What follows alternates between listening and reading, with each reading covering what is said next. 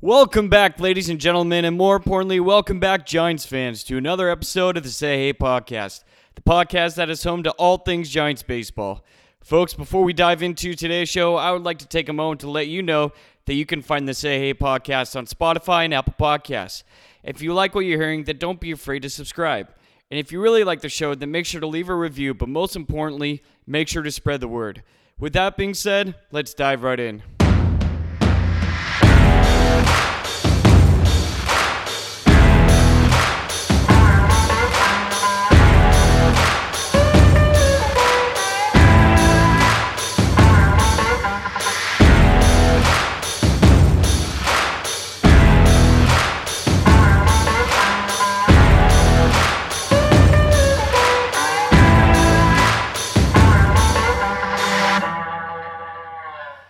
What's going on, everybody, and welcome back to the Say Hey podcast. You are currently listening to episode 17.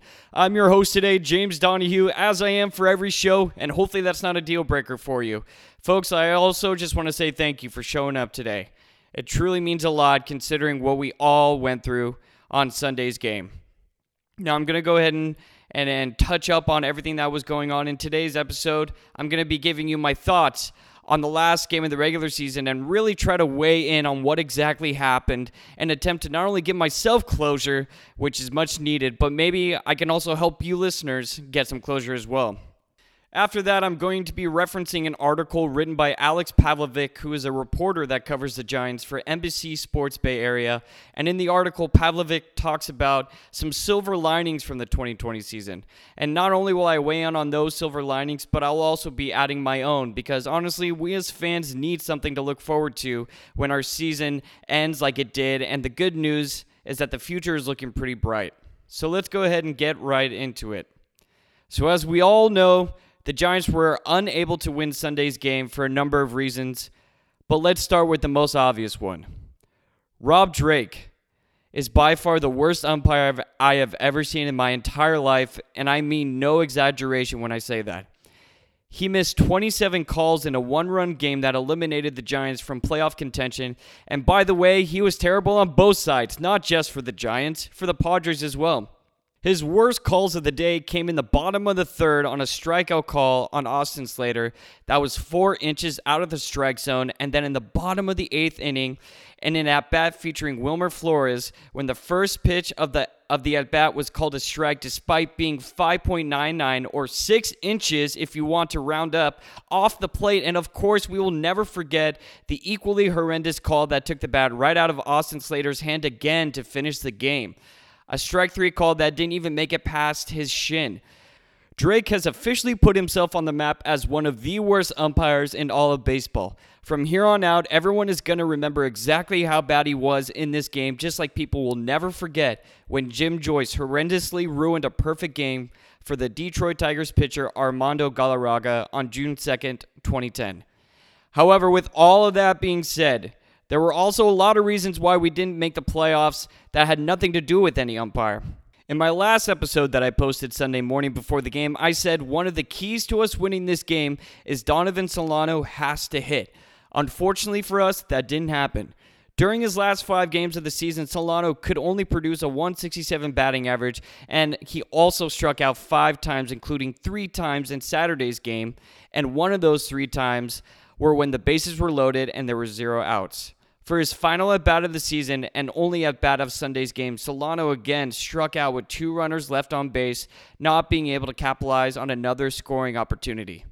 Now, I talk about Solano's last 5 games, but I really don't want that to ruin or taint the entire season he had, because as a whole, Donovan Solano had one of the best hitting performances I have ever seen in a Giants uniform. He finished the season finishing a .323 batting average, I believe. No, wait, it was .326. Yeah, it was a .326 batting average. And not to mention, this year, he had a 17-game hit streak. He was by far one of the most consistent hitters in our lineup, and I definitely want to tip my cap to him because of how well he performed. Another key to this game that I explained on Sunday's episode was that we not only needed to stop making base running errors, but we also needed to stop making fielding errors. Which wasn't possible, it seemed like, since we walked away from Sunday's game committing 2 fielding errors, but maybe that was silly of me considering that committing errors has been one of the biggest Achilles heels the Giants have been dealing with all season. Something like that just doesn't go away overnight, and it's definitely something I'm looking forward to the team improving on next season, which they will. Odds are they will.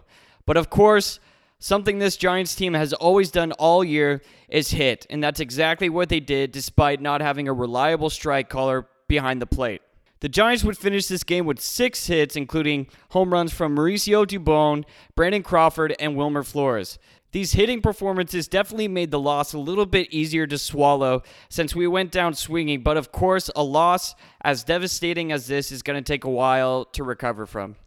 Now, despite walking away from this season without having a playoff appearance, there are still positive takeaways that we need to really acknowledge.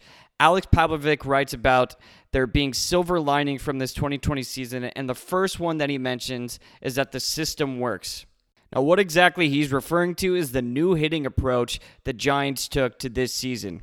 Pavlovic explains that, quote, eyebrows were raised when Gabe Kapler hired 3 hitting coaches who are young enough to still be players.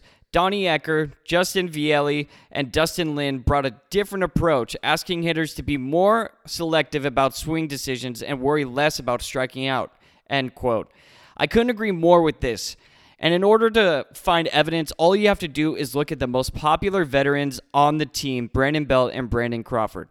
Belt finished his 2020 season with a .313 batting average while hitting 9 home runs and 30 RBIs, but also managed to produce an OPS of 1.018. This career pace would set Belt up to hit 30 home runs and 98 RBIs over the course of a 162-game season. And Crawford, well, the All-Star Gold Glover finished the season with a .256 batting average while collecting 12 doubles, 8 home runs, and 28 RBIs, setting him on pace to reach 36 doubles, 24 home runs, and 84 RBIs over the course of a 162-game season. And although the underwhelming batting average seemed too familiar to us, I believe the power numbers he was on pace for are very achievable if he carries what he's done this year over to the next because the quality of contact he was making this year. Now stay with me. There is a stat in baseball that measures how hard players are hitting the ball, or in other words, a stat that can distinguish the type of contact players are making. The reason why this exists is because there is a correlation between hitting the ball hard and seeing positive results on the field. Simple enough, correct? In 2015, Brandon Crawford finished the season hitting 33 doubles, 21 home runs, and 84 RBIs. Yes, I agree, that does sound similar to the pace he's on right now. And if we look even harder at the 2015 stat line, we can actually see that his hard hit percentage, or in parentheses, quality of contact, was 43.1%. And what was his hard hit percentage this year? 39.4%. Not only is that almost identical to 2015, but that is also way above the league average, which is 36.1%. So basically, what I'm trying to say is that I think the power numbers Crawford tried to replicate this year from 2015 season is sustainable because of how well and how hard he was hitting the ball this year. And I fully expect both of these household names to continue the record paces they are both on this season for the 2021 season. Another silver lining Pavlovic brings up is our depth when it comes to left-handed pitching, relief pitching specifically.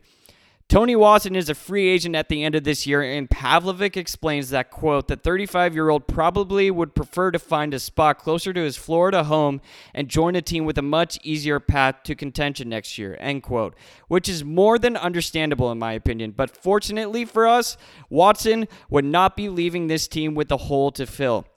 And although they aren't Javier Lopez or Jeremy Affeldt, Caleb Berriger, Jarlin Garcia, and Sam Selman definitely got the job done when they were called upon.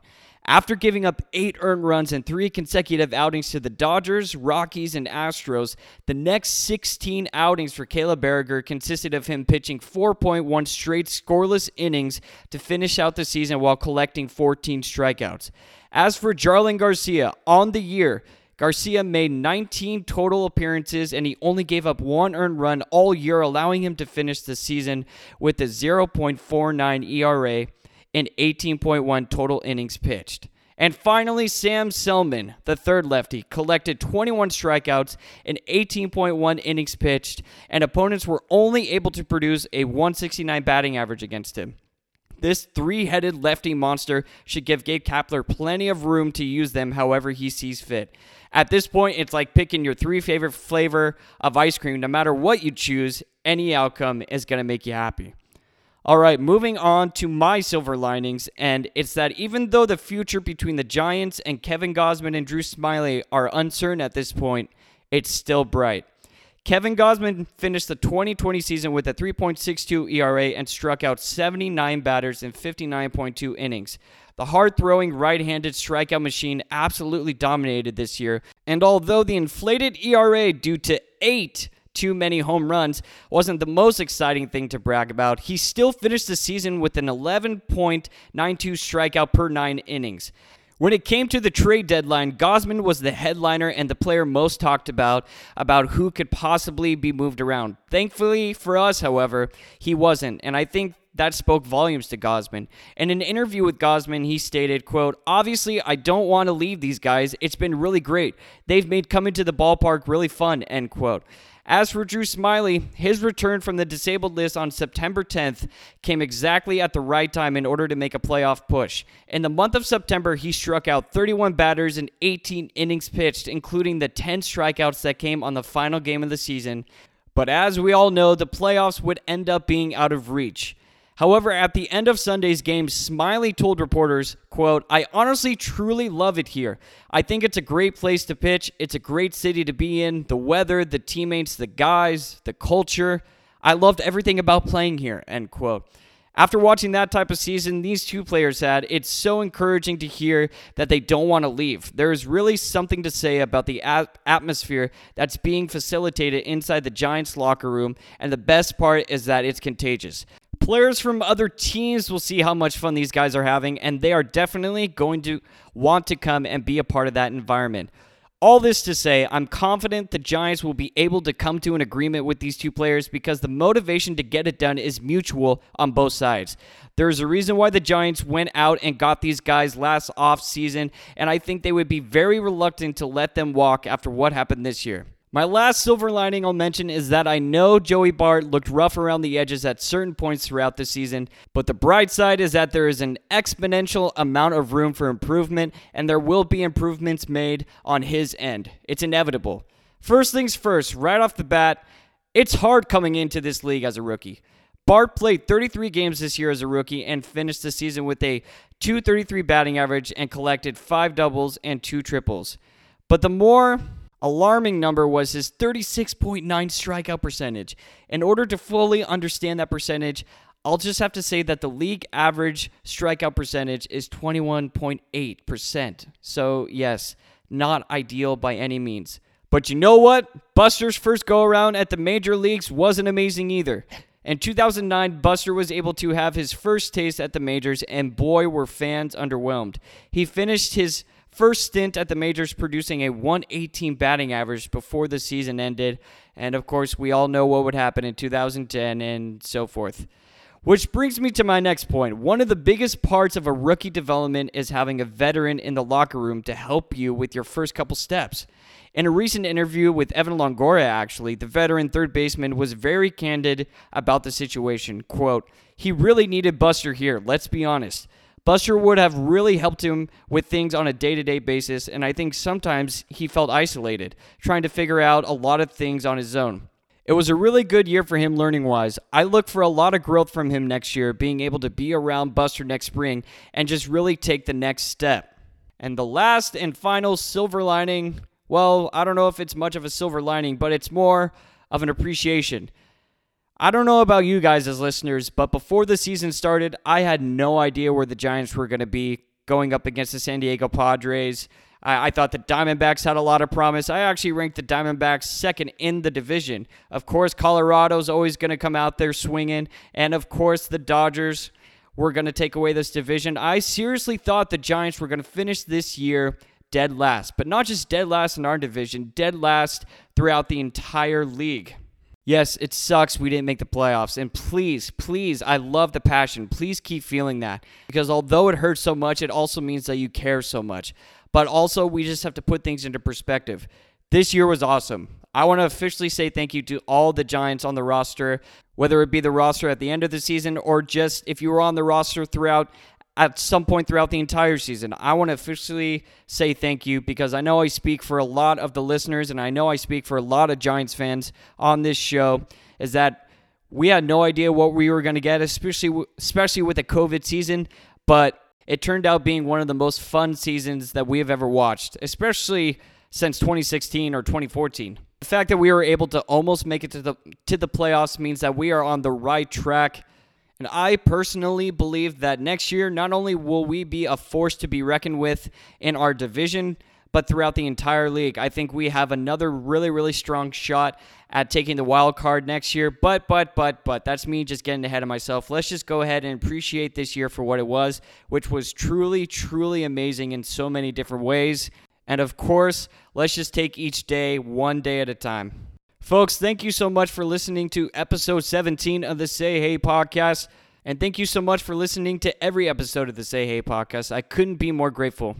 You can find the podcast on Spotify and Apple Podcasts. And Apple Podcasts, you can also leave a review and you can go ahead and leave a rating if you feel so inclined. And the last thing I will say is that, folks, I am going to be posting once a week now since the season is over for us. But don't worry, I will still be posting at least once a week, keeping you updated on all things Giants baseball and, just coming out with my own creative episodes. Like next week, I'm going to be highlighting my top 10 favorite moments of the 2020 season, so that's going to be fun. That should be something to look forward to. And of course, there's postseason baseball. You don't have to stop watching baseball just because the Giants aren't in it. And in fact, fun fact, there are some Giants in it. Well, former Giants. I don't know if you guys know this, but Joe Panik's on the Blue Jays. He's going to be in the playoffs. And Pablo Sandoval, as I mentioned a few weeks ago, got picked up by the Braves. He made it to the playoffs somehow. God, 2020 is a weird season, that's for sure. Pablo made it to the postseason, but the Giants did not. All right. Do not go down that black hole. Stop right now. It is not worth it. Do not think about that. Folks, as always, I am your host, James Donahue, host of the Say Hey podcast. Please be safe out there with everything that is going on in the world right now. And lastly, and most importantly, go Giants.